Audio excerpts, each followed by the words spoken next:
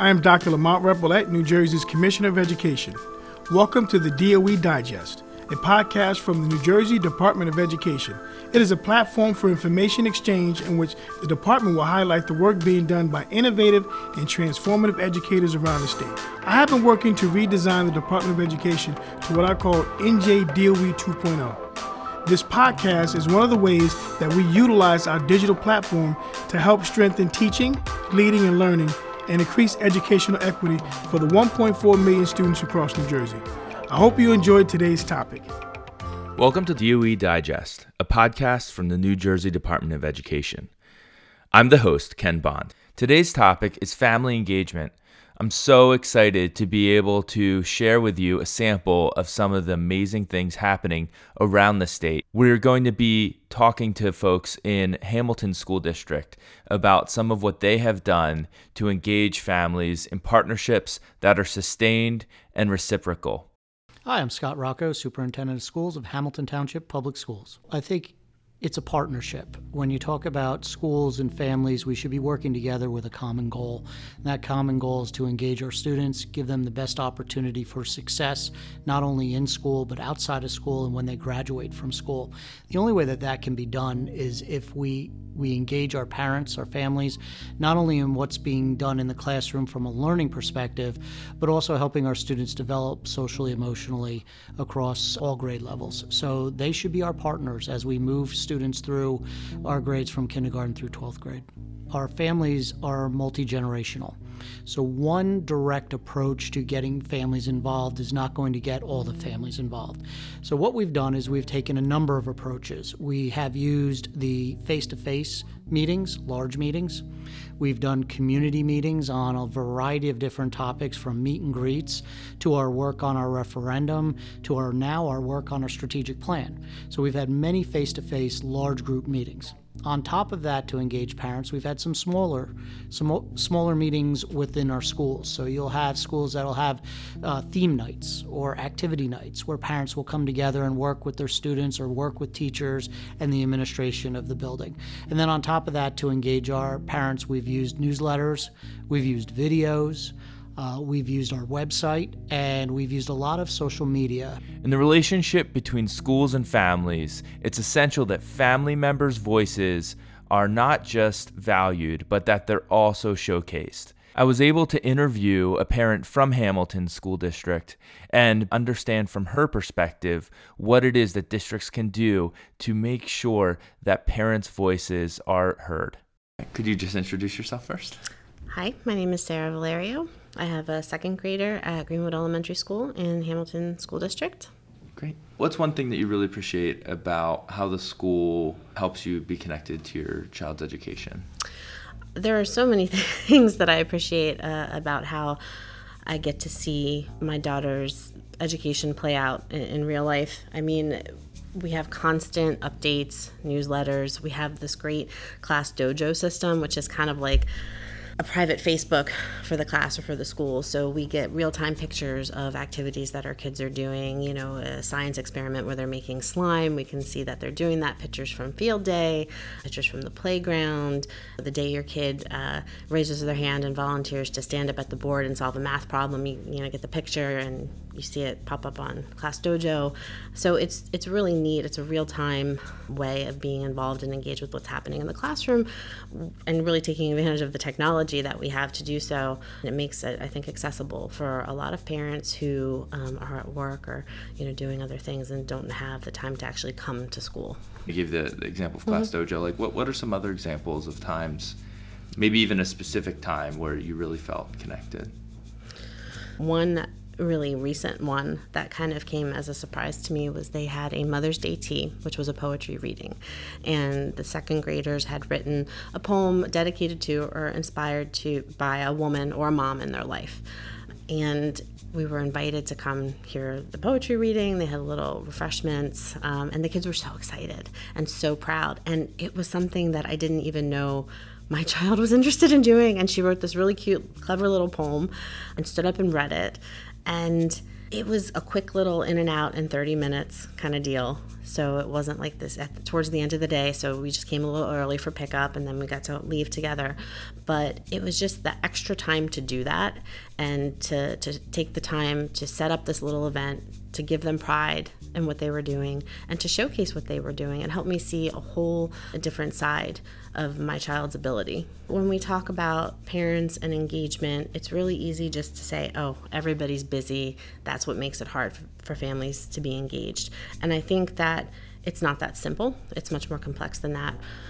There is, I really think, a fair amount of privilege that we assume when we think that parents are just busy and not participating. For a lot of families, especially in schools that are economically disadvantaged, it's not just about being busy. It's about how are they surviving. If they're single parent homes, are they working multiple jobs? Are they working the night shift? Do they have reliable transportation to get to events? It's much bigger than that. There's language barriers, there's financial barriers. So it's every little thing that you can do to offer opportunities in a setting that's accessible, in a way that's accessible. That's how we're going to drive engagement. What are some examples that you can think of making the ways and the settings where schools engage parents more accessible?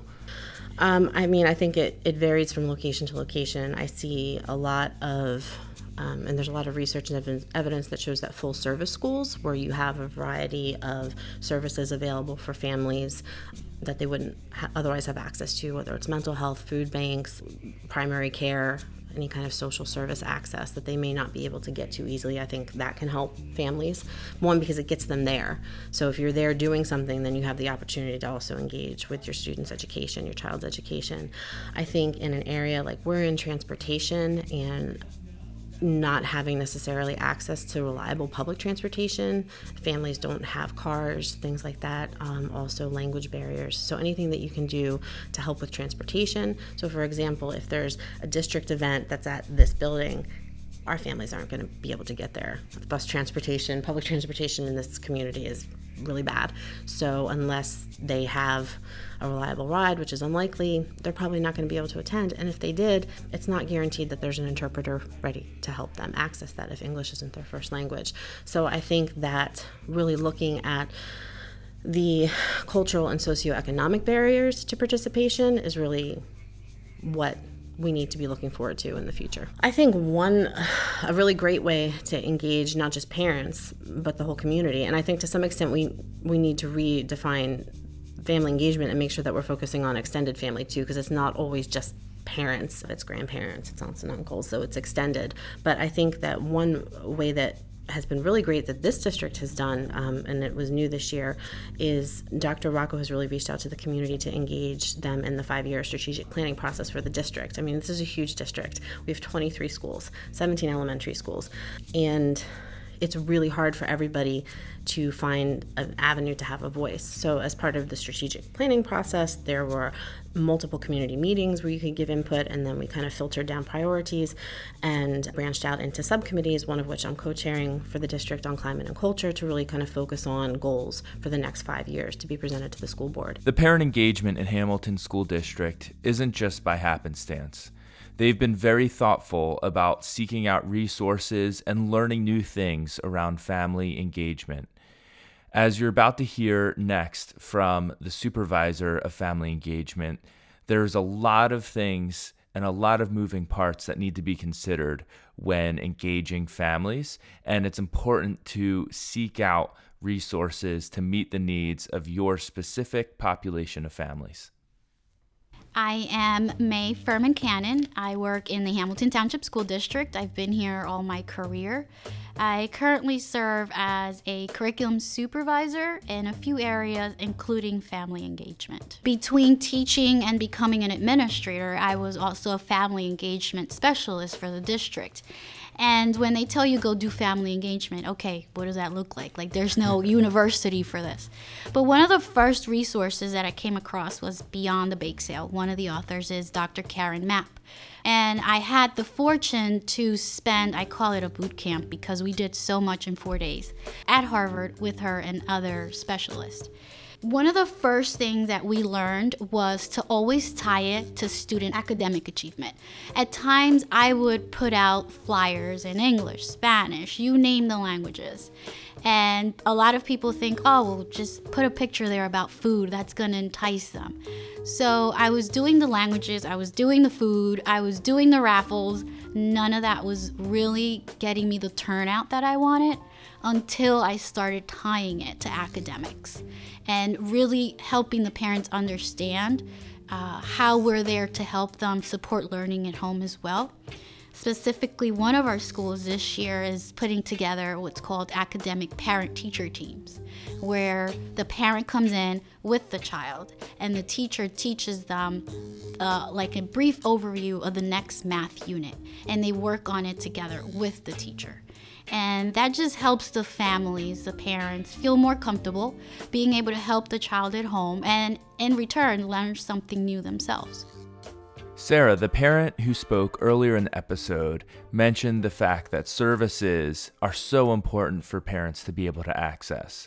May talks in this next segment a little bit about how Hamilton looks to provide services for families to ensure that they're able to engage and get what they need as members of the school community.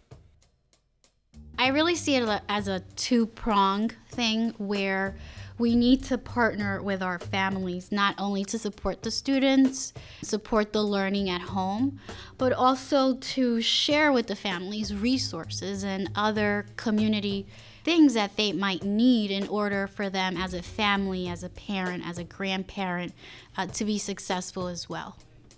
Sometimes we do call in different local community agencies just so that the parents are aware that, number one, they exist, number two, what kind of services are provided for free, which can be a challenge sometimes for a lot of families. And a lot of our families are new to Hamilton as well. And I just want them to feel not only welcomed by the town, but also know where to go for whatever it is that they need. As soon as a parent is inside our door, we take the opportunity to expose them to as many things as possible. For instance, at one of our elementary schools, we took advantage of parent-teacher conferences. And we knew parents were coming. And we had set up in the multipurpose room, we invited different agencies to also be there.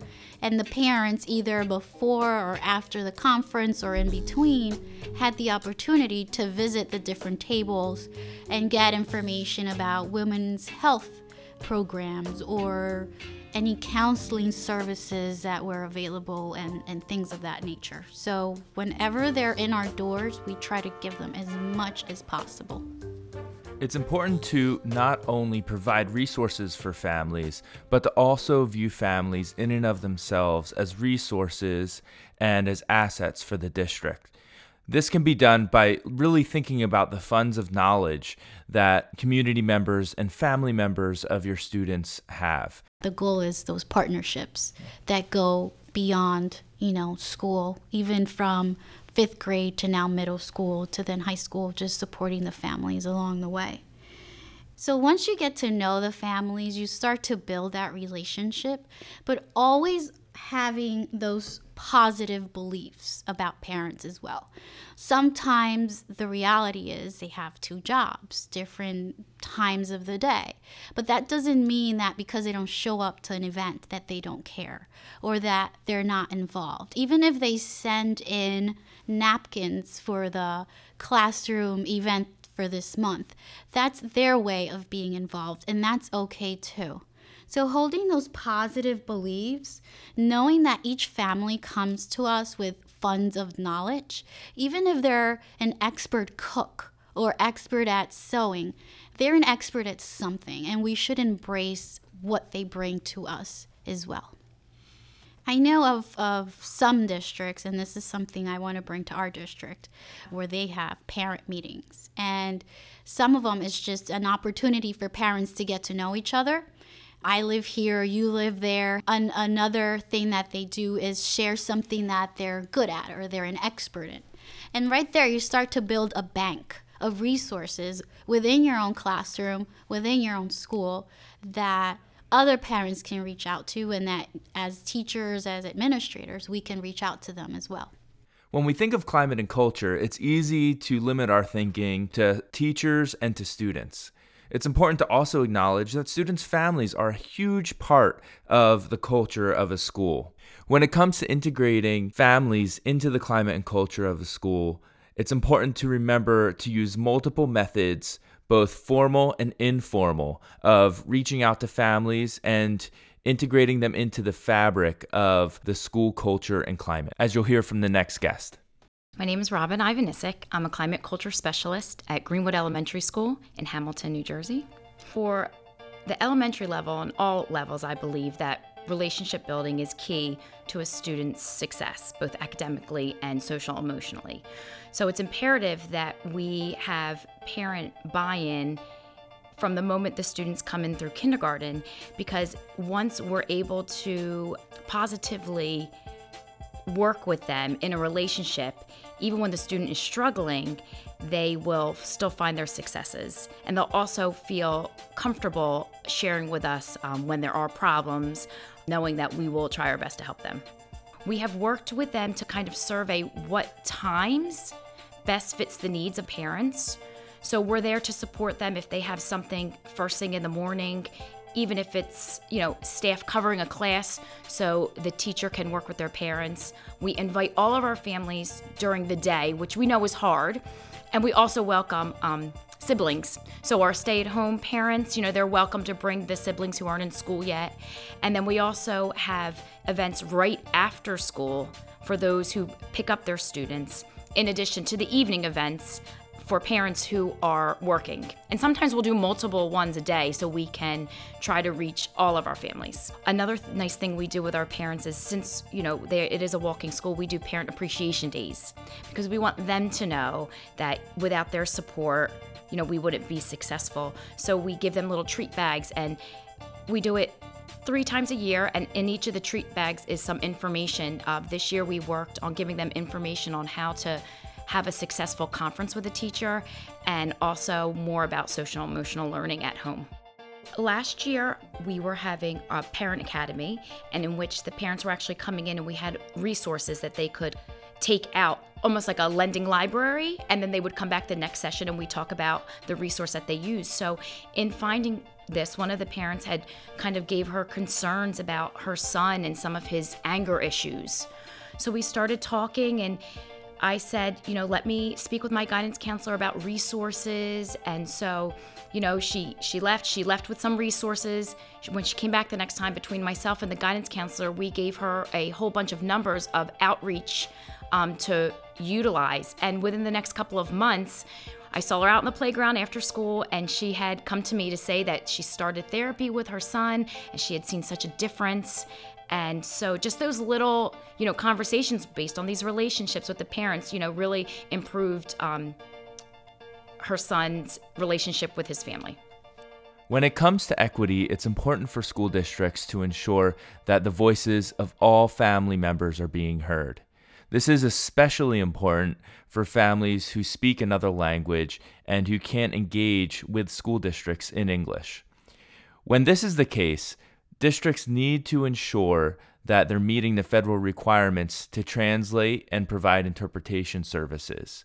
This can be tricky in districts that are diverse and that have large populations of students who speak other languages, but it is essential to ensuring that families are truly engaged in the educational process of their children.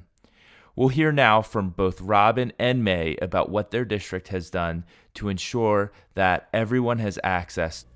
So I think right now, thinking about equity in our building, it goes with our English language learners. So that is something that we are focusing on. We had actually talked with a parent from Haiti who had said that a lot of the parents in her community were reluctant to come because they didn't understand what was happening, but they wanted to be a part of something. After having that conversation, we've been much more mindful now with translating, not just for Spanish, but for Haitian Creole as well. But what we plan to do for next year is to actually create like a family liaison. So we have the one parent, who does speak English well and understands and attends many things. So she's going to help us to outreach to our new families that come in who don't, maybe know English that well, or might not even be from the area, and give phone numbers and emails so that they can partner and they can help bring them to events or, notify them and let them know what's going on. We were very big on, okay, we have the initiative, we implement it, but we also have to institutionalize it and revisit it and support it. One of the things that we've done in the last 4 or 5 years, we've implemented a translator-interpreter program where we hire our own teachers plus community members to come and help us, whether it be at back to school nights or parent-teacher conferences, family nights, child study team meetings. Of course, there is non-disclosure that they do agree to.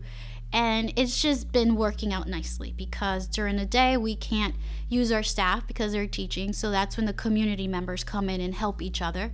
And then if it's before school or after school hours, then the teachers step in. But as soon as we hire, whether it's a teacher or a translator to do that extra compensation, we provide them with a standard training first, just to expose them to the different types of translation or interpretation situations that they will encounter. Also to give them a little information about the uniqueness of each school. A lot of the community members don't realize that we have 23 schools. And a lot of our high school teachers are not very familiar with the elementary schools. So we do that to kind of give them that knowledge. Then we also move into explaining how the different languages across the United States, New Jersey, and then Hamilton come into play. And then there's routine housekeeping things like procedures. But in addition to the standard training, every June, we also do our refresher training. And that's when we bring everyone together that represents all the different languages. And it's great to see. It's like the United Nations almost.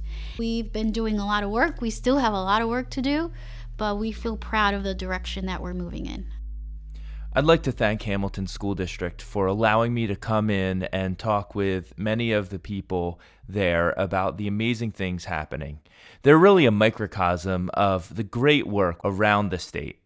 I'd also like to invite everyone to join us to talk about this important topic at our third Tuesday Twitter chat, which will be on June 18th. It'll take place at 8:30 p.m., and you can follow the chat by using the hashtag NJEdPartners. We are so excited to talk about this important topic, and we hope that you'll join us. We look forward to continuing to connect and engage with you about educating the 1.4 million students around the state, and hope to talk to you on the hashtag NJEdPartners third Tuesday Twitter chat. You can subscribe to the podcast channel for DOE Digest through your iPhone and the Apple Podcast app, or wherever else you listen to podcasts, so that you can get new episodes when they are released. Also, please leave us a review through the Apple Podcast app on your iPhone. It is the best way to help new listeners find us.